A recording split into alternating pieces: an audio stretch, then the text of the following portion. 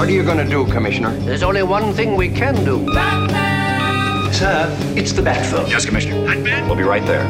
Biff Bam Pow. This is BATMANLAND. Be careful. Maybe a trap. Each week we chat about the 1966 Batman TV show. We're Batman and Robin, the crime fighters. We discuss the episodes that aired this week on SBS Viceland. My name is Dan Barrett, I'm an editor here at SBS, and joining me is a man who has had a super in front of his name. It's Andrew Mercado. Hi, Dan. Hi, Andrew. Now, I'm very excited to get you in here. I've been trying to get you here since I think day one of doing this podcast, because I thought to myself, camp superhero from the 1960s, there's only one man that can really give the conversation the justice it deserves, and that's Andrew Mercado. And this was a huge part of my childhood. Batman was on TV every afternoon when we came home from school, Monday to Friday. Yeah. Because I grew up one of those kids from the late 60s, early 70s, where we came home from school and it was just a steady diet of repeats of Batman, Gilligan's Island, Brady Bunch, I Dream of Jeannie, Bewitched, constantly. It was sort of like our version of binging because, there's a lot of stuff that I saw as a kid, like a Walt Disney movie. You'd see it once at the movies and you'd have to live with the memory of that for the rest of your life. Yeah. Maybe 5 years, 10 years down the track, it was a two-parter on Disneyland on a Sunday night, or maybe it got reissued in cinemas. But we certainly didn't have DVDs or streaming where we could rewatch it again and again and again. But with American half-hour TV shows constantly being played, if you lived in a city, you had 7, 9 and 10, and you got to see those shows a lot. And so you did get to see those episodes more than once, and that was really important, and Batman was a massive part of that for me. Do you remember what channel you used to watch it on? 7. Yeah. It was a 7 show. It'd come on at 4:30 or 5 o'clock. It was one of those shows. And it was massive for me as a kid because I watched it as a kid. In Brisbane? Yes, and watched it through childlike eyes in black and white. Then I rewatched it again maybe as an adult and saw it in colour and saw all that other humour that was going on, and so was able to appreciate it all over again in a different way. The irony being, as an adult, you would have appreciated it more in black and white, and as a kid, the colour experience would have been much more, I guess, satisfying. Yeah, I suppose so. Yeah. And I mean, I had... was there merchandise? I think there were maybe little Matchbox cars. You could get a Batmobile. But my next door neighbour, who was sort of like my second mother, she sewed a Batman cape for me that I used to wear. And her son, Robert, who was a year younger than me, he was my Robin. So I was Batman and he was Robin. And I have this very distinct memory of us jumping off the railings of my chairs, reenacting that episode of Batman where Catwoman fell off into the water and was never seen again. So we used to jump off the railing onto the grass and try and reenact that episode where she fell into the water to see if we could survive. Yeah, which we saw that episode only about 3 or 4 weeks ago. Right. Yeah. One of my favourite episodes. Sorry, can I just clarify? So Robert was her son? Yes. So she made you the Batman costume but made her son be Robin? Well, I had to be Batman because I was older, you see. It wasn't me demanding to have the starring role, which sometimes I've been accused of since. But no, it was just I was the older kid in the neighbourhood. Okay, now we're going to talk about your experience with Batman in just a short while. First of all, let's talk about the episode at hand. This week we're talking about 2 episodes. We've got Pop Goes the Joker and Flop Goes the Joker. These originally aired on the 22nd of March, 1967 and the 23rd of March. Now, usually the way this works on the show is we'll have me feigning ignorance going, I don't remember what happened on this episode. Unfortunately, this week, I don't have one of my co-hosts here to fill the bridge. So I'm going to put this out there and say, I don't remember what happened this week. Oh, but wait, I do remember. This week, the Joker ends up in Gotham's art scene after defacing classic artworks. Priceless works of art destroyed forever. Accepted into the upper echelons of Gotham's art world. Mr. Joker, let me congratulate you. Your work is magnificent. The Joker defeats 4 revered artists and a monkey. I kind of like what the monkey did. In an art-off. The winner of the Gotham City International Art Contest is the Joker! Before opening an art school for millionaires. Sorry, millionaires only. Which just encourages Batman to investigate undercover. Bruce wears a cravat because he's involved in the art scene now, baby. The Joker, he convinces Baby Jane to become his patron. I want to be the very first student in your art school, you big hunk of genius, you. Before retreating back to Baby Jane's house for a plate of chicken. Do have more chicken, Joker. You need your strength. He keeps up his strength before turning her fancy table into the next art piece. A veritable masterpiece. A masterpiece, sure, but it was a priceless antique table. Out with the old, in with the new. Batman dons his fighting togs to join Robin in the Batcave. Later, Commissioner Gordon and Chief O'Hara are working late at night when the Joker calls to offer a Renaissance art collection to the people at Gotham with a $10 million ransom. Payable within an hour, or I burn the entire collection. Batman arrives, switching Joker's stolen artwork with some fine works by one Alfred, no surname. And very fine paintings they are too, Alfred. A fight scene ensures while Commissioner Gordon and Chief O'Hara listen over the phone. It's music to me ears. The Joker kidnaps Baby Jane to take her hostage, winding up at stately Wayne Manor, where Alfred fights him, inadvertently revealing the bat poles. What's this? Don't touch that. Joker almost discovers the bat poles, but senior citizen Alfred quickly captures the Joker with a hydraulic bat pole system. Gotham is saved. Okay, so Andrew, kicking things off, what was it about this episode? Let's maybe get the 2 or 3 highlights for the episode before we go in deep. The highlight for me is the Joker being really unhinged. And it's interesting when I watch it because when he is revealed to be an art genius, he seems genuinely shocked by that. And it's like he has to readjust his original plan to go off in this new direction. But I love how quickly he does that. Yes, he does. He's just sitting on the couch and clearly on the ground, and clearly he doesn't really have this as the plan. There's never a great plan really in place here. No, and it's particularly loose this time because what was his original crime going to be? That I will go around and spray paint on every masterpiece in Gotham City unless you pay me $10 million. But because he decides to take this right turn because he is assumed to be an art genius, he recalibrates the whole plan and decides to, steal paintings and get rich people in on the act. It's quite brilliant. Okay, so what is the actual sort of goal here? So he went into the art gallery, defacing everything, just like in the 1989 Batman. Correct. Yeah. Jack Nicholson did exactly the same thing. Was that an homage, I wonder? I believe it was pretty clearly an homage. But yeah, so the Joker rocks up, he defaces all the paintings, and then what was he going to do? I didn't quite understand it. Was it just for that? Well, I assumed he was going to keep vandalising everything in the city unless they paid him money to stop because it makes no sense as to what else he was actually going to do. He's not planning to kidnap anyone at that stage. He's just spraying paint all over everything to be a Joker. Yeah, absolutely baffling. There are a couple of art pieces of note in there. I saw Whistler's Mother up on the wall. I saw American Gothic. Did you notice anything else of...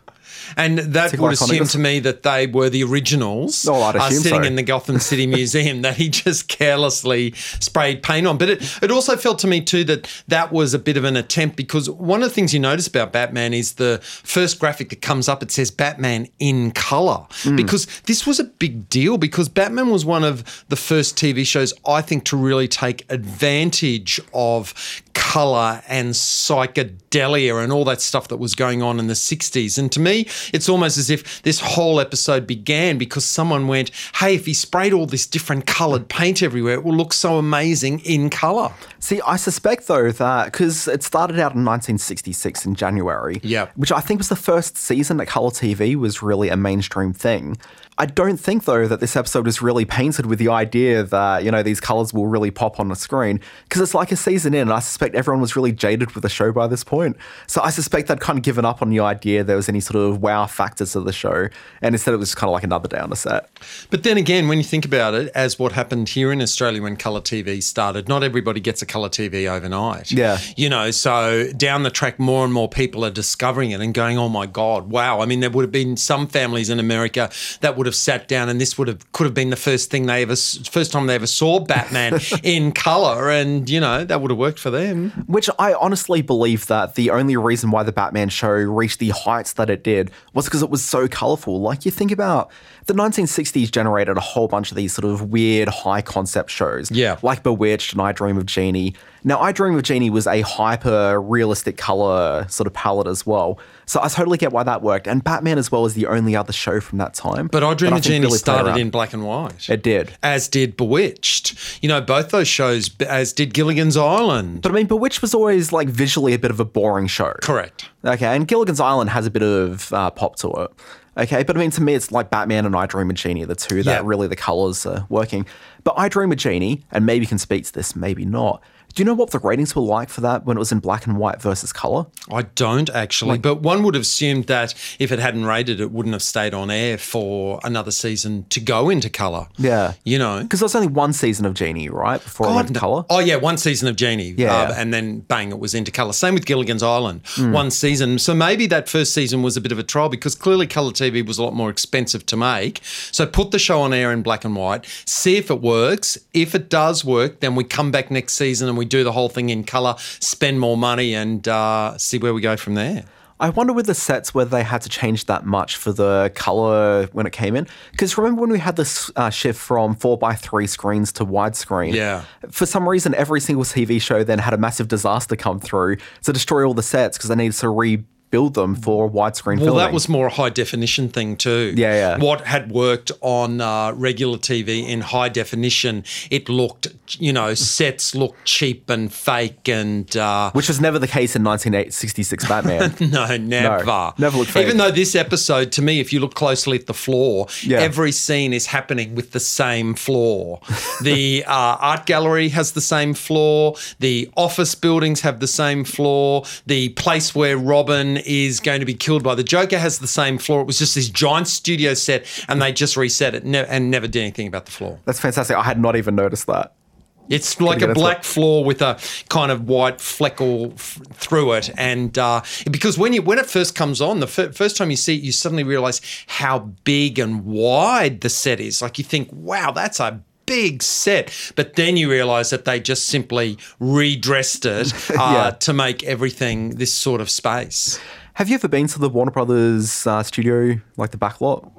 The Warner Brothers lot, I'm trying to think. No, I used to work once very close to the Paramount back lot. And, of course, I've been to Universal with every other tourist who's, gone on a little train and been scared by the Jaws shark. Yeah. But Warner Brothers, I don't think I've ever been there. That surprised me. I just assumed that you would have been there. I'm trying to think. I went to NBC Studios once to watch a live taping of Seinfeld. Yeah. And it was raining that night. And it was actually an episode where it was happening outside and we were going to be extras in a baseball field. But because it was raining, it didn't happen. And so Jerry Seinfeld came out and personally said sorry to all of us and said, I'm really, really sorry. You know it never rains in LA, but we just can't film under those conditions. So I never got to my live taping or being on an episode of Seinfeld, but he came out and spoke to us. If they were outside at a baseball game, would that be the episode where Elaine was wearing the hat that she shouldn't have been wearing? Maybe. I remember watching it several months later thinking, damn, that was the episode I could have been in. I don't think I've ever been to Warner Brothers. Yeah, because I did the lot tour and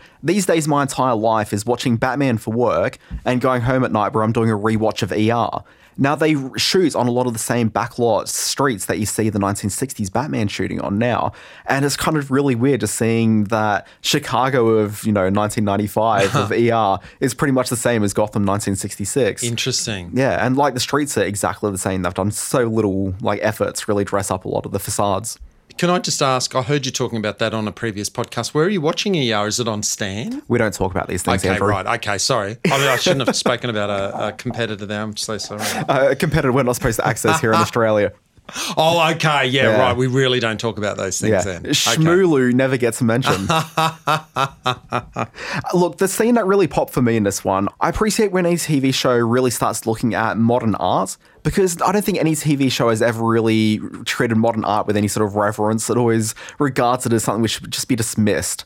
And I was surprised to find that this episode really does that in the mid-60s, which is like the peak of Warhol.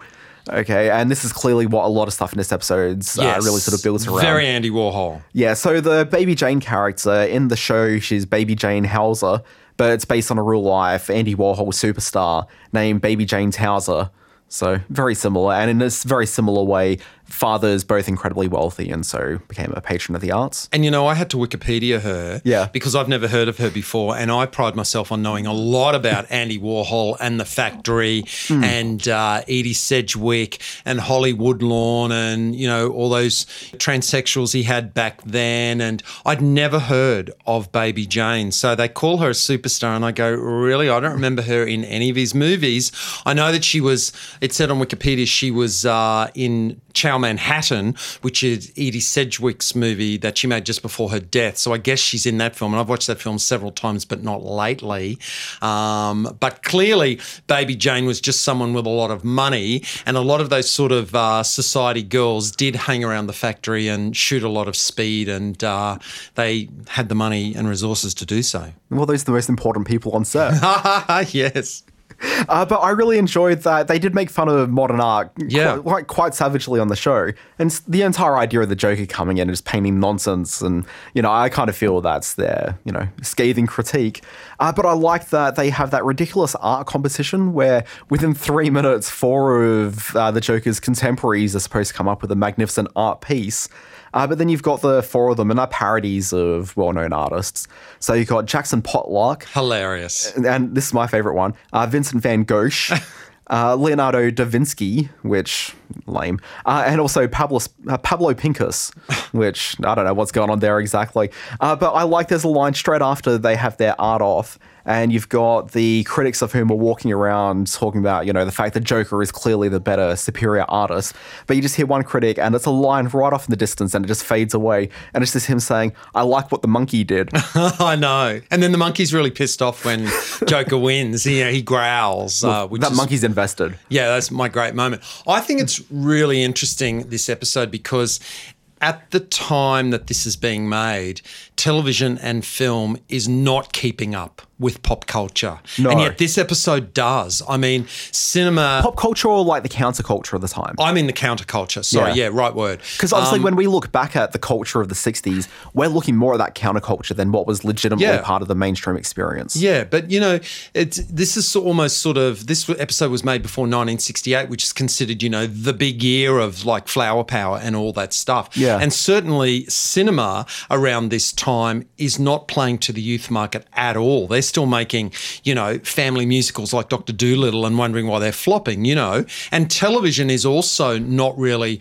playing to that audience at all. And yet Batman, from the time that it started, yes, it got the young kids and those little boys like me that became obsessed by the superhero thing. But also, I think it really captured the hippie and the stoners who actually went, hey, man, this is actually something that we can watch. And I think they were getting the humour that was working on the adult level. I think they caught on to it. And I sometimes wonder if this episode was half being made to acknowledge that audience when so little of television and film was acknowledging that counterculture that was out there at the time. Look, I totally buy that. And one of the things that I think is lost to us looking back at 60s Batman is that the 60s Batman is a counterculture figure of the moment. Yeah. You think about Batman now and he's the star of multi-billion-dollar movies. Like, he is the main superhero character around.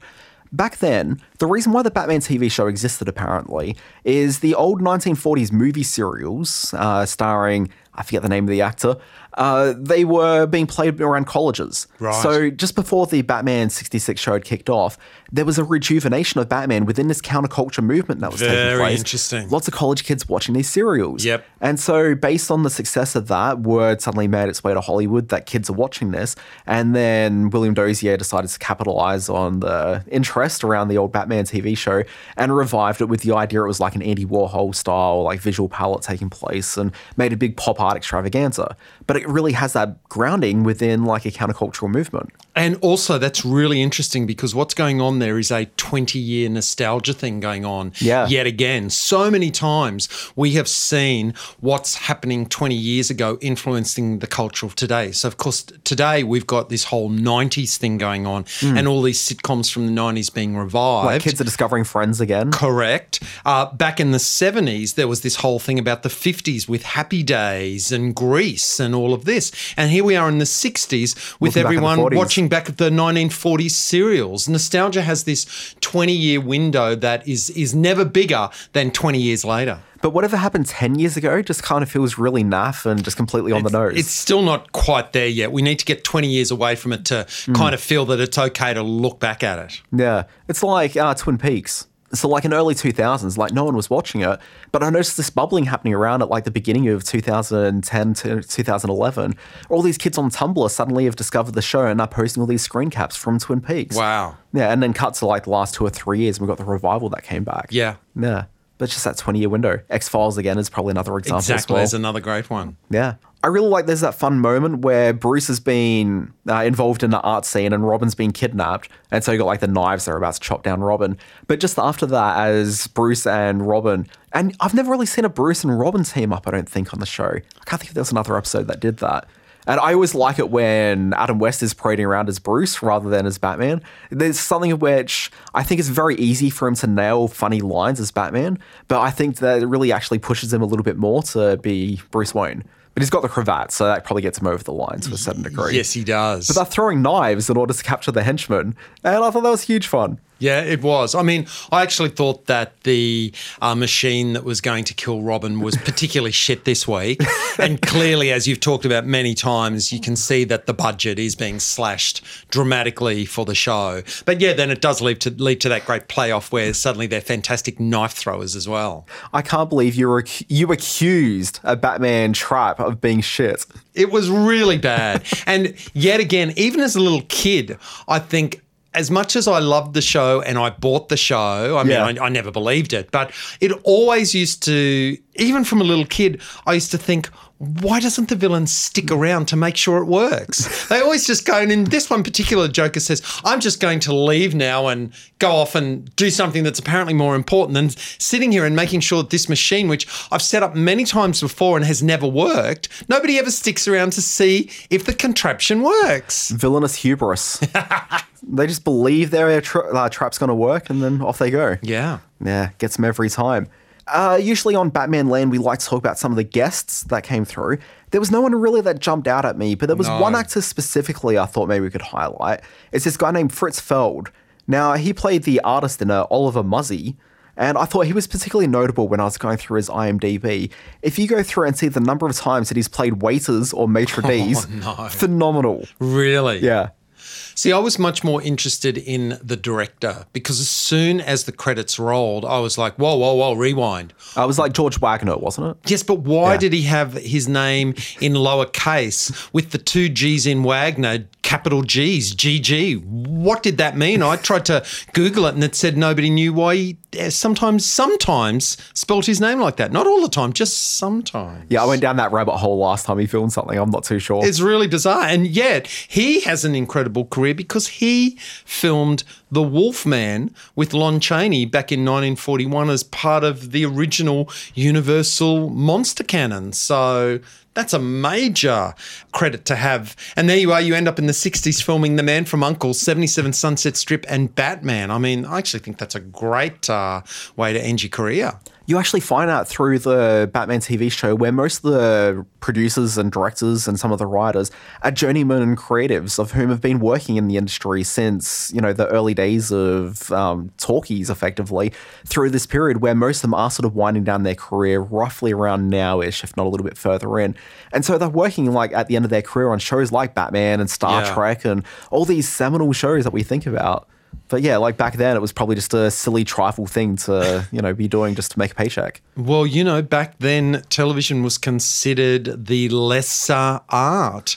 If you worked in movies and you relegated yourself to TV, that was seen as a step down and that somehow you were a failure. It's only in retrospect that we can look back now and actually say, well, actually, some of those shows were actually really cool. And thank God some of those great technicians and artists did work on those shows. Look, absolutely.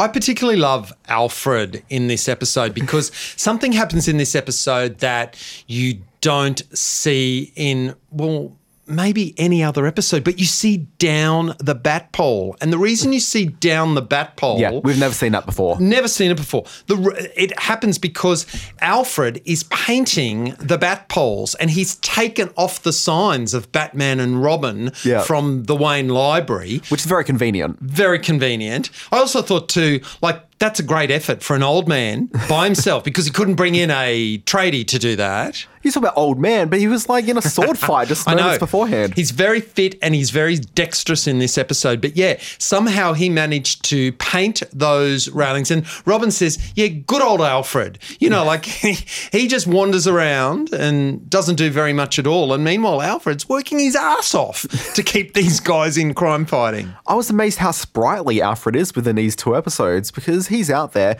First of all, he's painting sort of fairly good artworks that are better than anything I can do. Yep. He's got that going on. He's painting the poles, his own artistic expression within the stately Wayne Manor. Yep. And then, like he's sword fighting, he's running around stately Wayne Manor.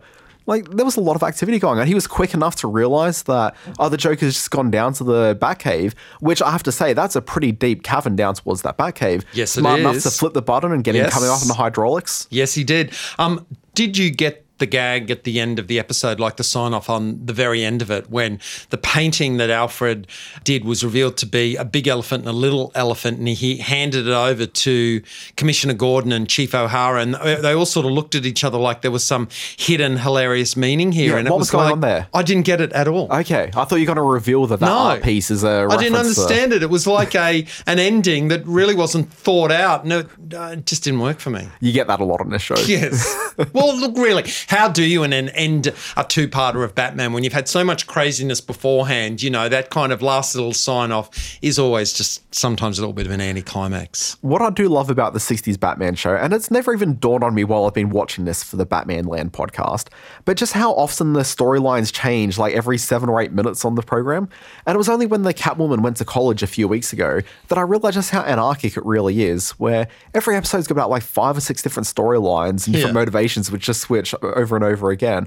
That is always unique to find an episode that's kind of singular and focused, kind of like this one is. I mean, you don't quite work out the Joker's motivation, but at the same time, like at least there's a singularity involved. This is one of the Joker's best episodes for me because, for me, he's just having fun. He has so many opportunities just to be an idiot and to get antique tables smashed up and spray paint everywhere. And he gets to laugh that Joker laugh so much in this episode. And Cesar Romero's absolutely brilliant in this 2-parter.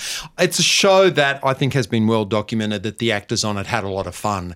But in this particular episode, Cesar Romero is really, really having fun doing it, I reckon.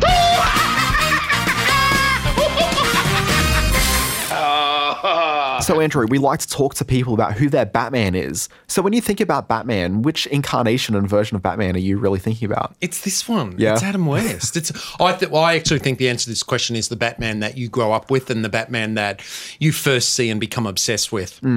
And, you know, I've always been an Adam West guy, and I remember when the Tim Burton movie came out in 1989, I went to see it on opening day. I was in Canada, Toronto, and I went to the big, huge Elgin Theatre downtown with the 70mm screen. And I'd like to think you were still in the same costume that had been made for you as a kid. No, very sadly, that Batman cape was stolen. I used to keep all of my most treasured childhood possessions in this box. And my house got burgled in the 80s, and they stole that box. And in that box was my autograph book of the celebrities I'd met up to that point who'd signed the little autograph book, and also my little Batman cape folded neatly in that box. So I didn't have that cape to wear because it had been stolen by some thieves who no doubt got down the road and opened up the box thinking it looked like it was valuable. And of course there was nothing valuable in it except mementos. Why didn't they bring it back to me, Dan? What's the greatest loss from that autograph book? Look, I can't remember a lot what was in there. I used to go to telethons. I used to ride my bike up Mount Cootha, which, let me tell you, going uphill, that was a big stretch. And for those who don't know Brisbane, Mount Cootha is a large mountain near the CBD-ish. It's about like 20 minutes by car. And all the TV stations are at the top of Mount Cootha. They were up there. And on Good Friday, they would have this telethon and you could ride.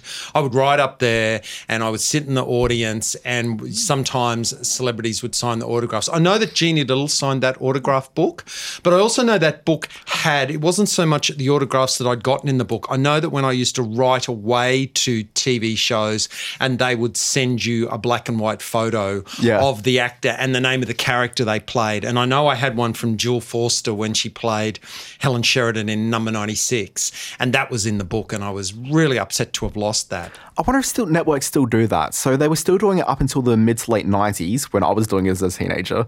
So I've got like some frame photos from like the Lois and Clark TV show, and I got a letter from John Wells, from the ER executive producer. So Cool. there's still a bunch of those sort of things sort of laying around in my parents' house somewhere. But like I can't imagine they still do that. I know that when we were making Paradise Beach in the 90s, all the cast Yeah. members had their own fan cards that were printed in colour for them to autograph at, I guess, personal appearances and stuff like that. But I know that when we moved 2 years later, when we made Pacific Drive, we did not do individual cards.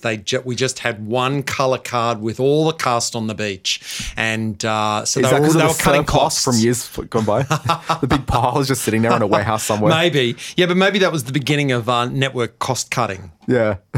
That's ridiculous.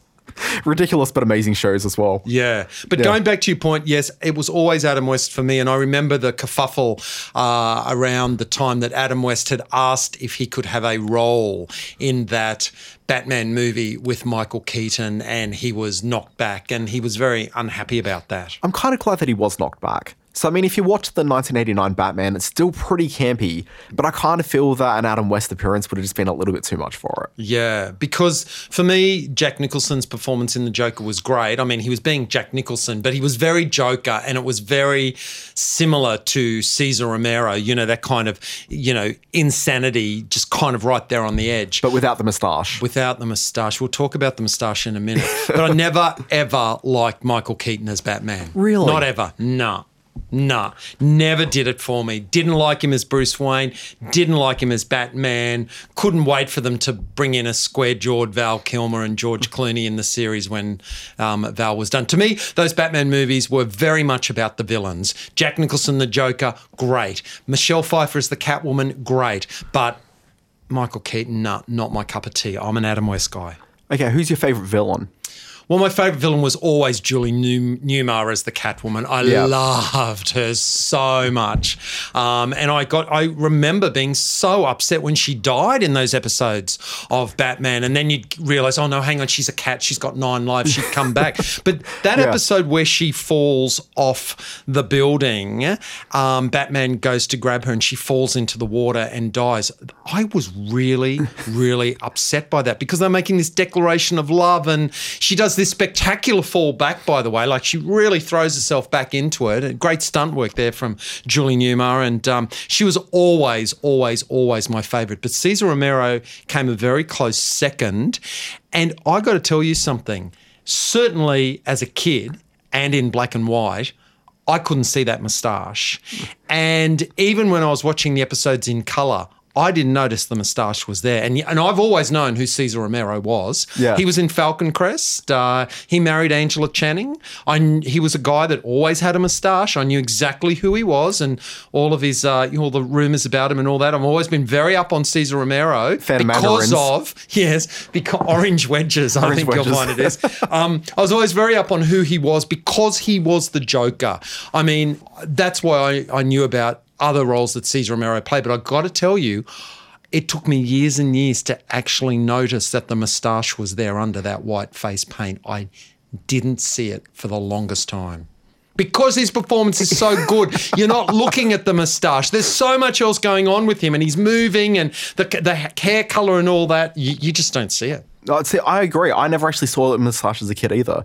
It's only been as an adult rewatching it for BatmanLand that I've noticed this moustache. And I guess reading a Batman book and reading that was the one stipulation that he had. He would do the role, but he refused to shave off his moustache for it. What seems crazy to me is that clearly after doing the first couple of episodes, it was obvious that this show was going to be a very big deal and would probably be one of the most widely seen things that he's ever done. Surely at that stage you'd go, maybe I'm just going to shave the moustache. Well, if you get away with it in the first thing, why wouldn't you keep doing it that way? I guess, but surely it's got to be niggling on you where you're like, you know what, maybe I'm just going to lose it. It was that Latin lover thing. That was his thing. It's like Molly and the Hat. You don't throw away the thing that kind of defines you. And Cesar Romero always had a moustache. How good would Molly have been as a Batman villain? As much as I'm loving talking about the Joker here, it did strike me as I flicked through my Batman book to read up on this episode that I had missed by 1 week the Tallulah Bankhead appearance as Black Widow, which I'm very upset about because I'm also very into Tallulah Bankhead, and that was her last ever role in life, doing that two-parter. And when you read about the big Hollywood stars that put their hand up and wanted to be on the show, and somehow they couldn't find the time to fit them in. It's like, seriously, Frank Sinatra and Elizabeth Taylor said, put me on the show, and you couldn't find time to fit them in because you were doing an episode about the bookworm? Give me a break. Oh, come on, but the bookworm, though, is Roddy McDowall. Roddy McDowall was good, but I mean, really, if you had a choice between Roddy McDowall and Frank Sinatra, what would you have preferred to have in syndication rights? You know what? You've hit on a very specific sore point for me, which is, sure, you can say that from the outset, but if you watch that two-parter with Roddy McDowall as the bookworm, I actually believe those are probably my two favourite episodes from the series. Wow. Okay, well, clearly I need to rewatch those bookworm episodes. They're very funny episodes. Okay. Yeah, everyone puts in a sterling performance on it. Yeah. I mean, it goes back to that story. I'm going off track here, but, in the 80s, when Sammy Davis Jr. was performing here in Australia, because he'd come down here and perform all the time, and he was watching Prisoner, and he asked if he could have a cameo in Prisoner, and Channel 10 said, oh, no, we don't think we can work that out. So he went to the studio and met Maggie Kirkpatrick as the freak and took photos. Sorry, why didn't you have him just walking through the car park? Why would you not put Sammy Davis Jr. in your show when he asked to be in there? Yeah. They had Greg Evans in Prisoner, for God's sake. They could have found room for Sammy Davis Jr. Once you got Evans, what else is the point of... they might as well just shut down production on the show after that point. Exactly. There's no high point after Evans. Yeah.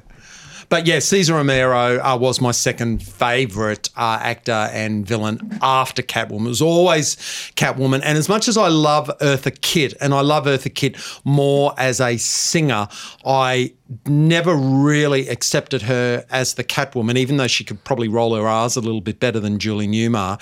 And as for Lee Merriweather in the Batman movie, I'm sorry. It was Julie Newmar. If Julie Newmar had been in that Batman movie, that would be in my top 10 movies of all time. Lee Merriweather kind of lets it down for me. She's just not sexy enough. We like to wind up Batmanland each and every week with the lessons we've learned from the Bright Knight himself, Mr. Mikado, Super Mikado. Actually, before we continue, so when I first discovered you were on Channel V, the music channel back in the day. You used to go by the name Super Mikado. Where did Super come from? It came from a Fatboy Slim film clip that was taking place. There was people pushing each other around in shopping trolleys outside of Supermercado, because mercado is the Spanish word for market. Yeah. So Supermercado was a supermarket, and this Fatboy Slim clip was playing, and Ben Richardson yelled out, Supermercado, and pointed to the screen. And so people started to call me that in the office because the clip was in high rotation. Then everyone started to call me that. And then when I started, I guess I was looking for something funny to do. So I just sort of and then I started calling myself Super for short, and wearing a Superman baseball cap. Yeah. And it was just kind of a shtick. But then I went to Movie Max, so I sort of moved away from that and tried to be more serious. You'll never escape Super Mikado. But the lessons you've learned this week?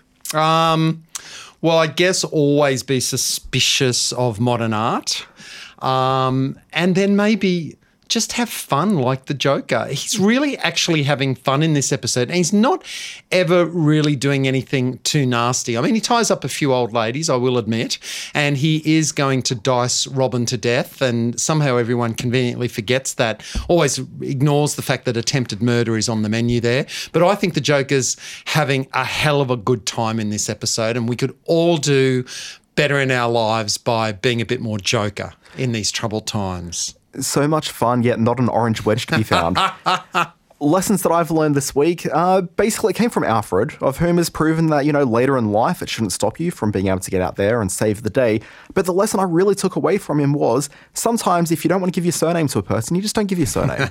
Yes. Mr. Alfred is fine. Mr. Alfred is fine. And do you know, Dan, that to this day, if you come to my cinema at Southwest Rocks, one of my framed movie posters is the Batman movie. Oh, fantastic. With the 4 villains there, because it's one of the few movie posters you get. It's a kind of a quad movie poster, so it's more horizontal. I know the one. And, you know, I've had it for years and years. It's been in a frame. It's always been one of my favourites. I came across one in an antique store about a year and a half ago, but it was in such poor repair that I just couldn't. Just get one of those reproductions. No one will ever know. Yeah, that's good thought. Very quick plugs. You are a cinema owner these days. Yeah. Southwest Rocks. Southwest Roxy Cinema, yeah, which is halfway between Brisbane and Sydney, out from Kempsey. So, you know, if you're travelling up the coast from Brisbane to Sydney or vice versa, it's absolutely the halfway point.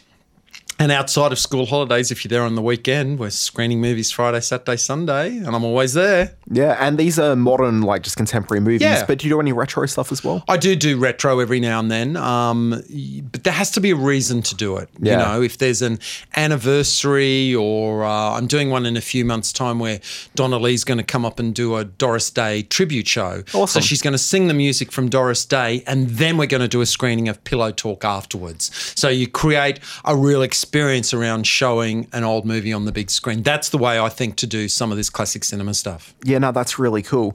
Anyway, guys, this is the end of Batman Land. Thank you very much, Andrew Mercado, for stopping by and talking Batman with me. Oh, Ten, thank you for finally letting me talk about Batman. I know you've been very patient waiting for me to come to Sydney. Thank you for fitting me in. Oh, look, I'm just thrilled that you're able to stop by. Folks, if you like Batman Land, tell people about it. Leave reviews on your various podcast apps of choice. You know, share it with the world. Get people actually interested in Batman Land. If you like that podcast, we've got a couple of other podcasts you might want to check out. We've got Eyes on Gilead, where we look at The Handmaid's Tale. We've got the Good Fight and SBS Fan podcast, a name that grows on me every time I have to say it out loud. Check that out as well. And also our movies and TV podcast, The Playlist. Check all those out. You can find it at sbs.com.au/guide. Anyway, we'll be back next time. Same Batman Land time, same Batman Land channel. I don't understand it at all. It must be very profound. Notice the large green blob. Yes, I see what you mean. Very profound.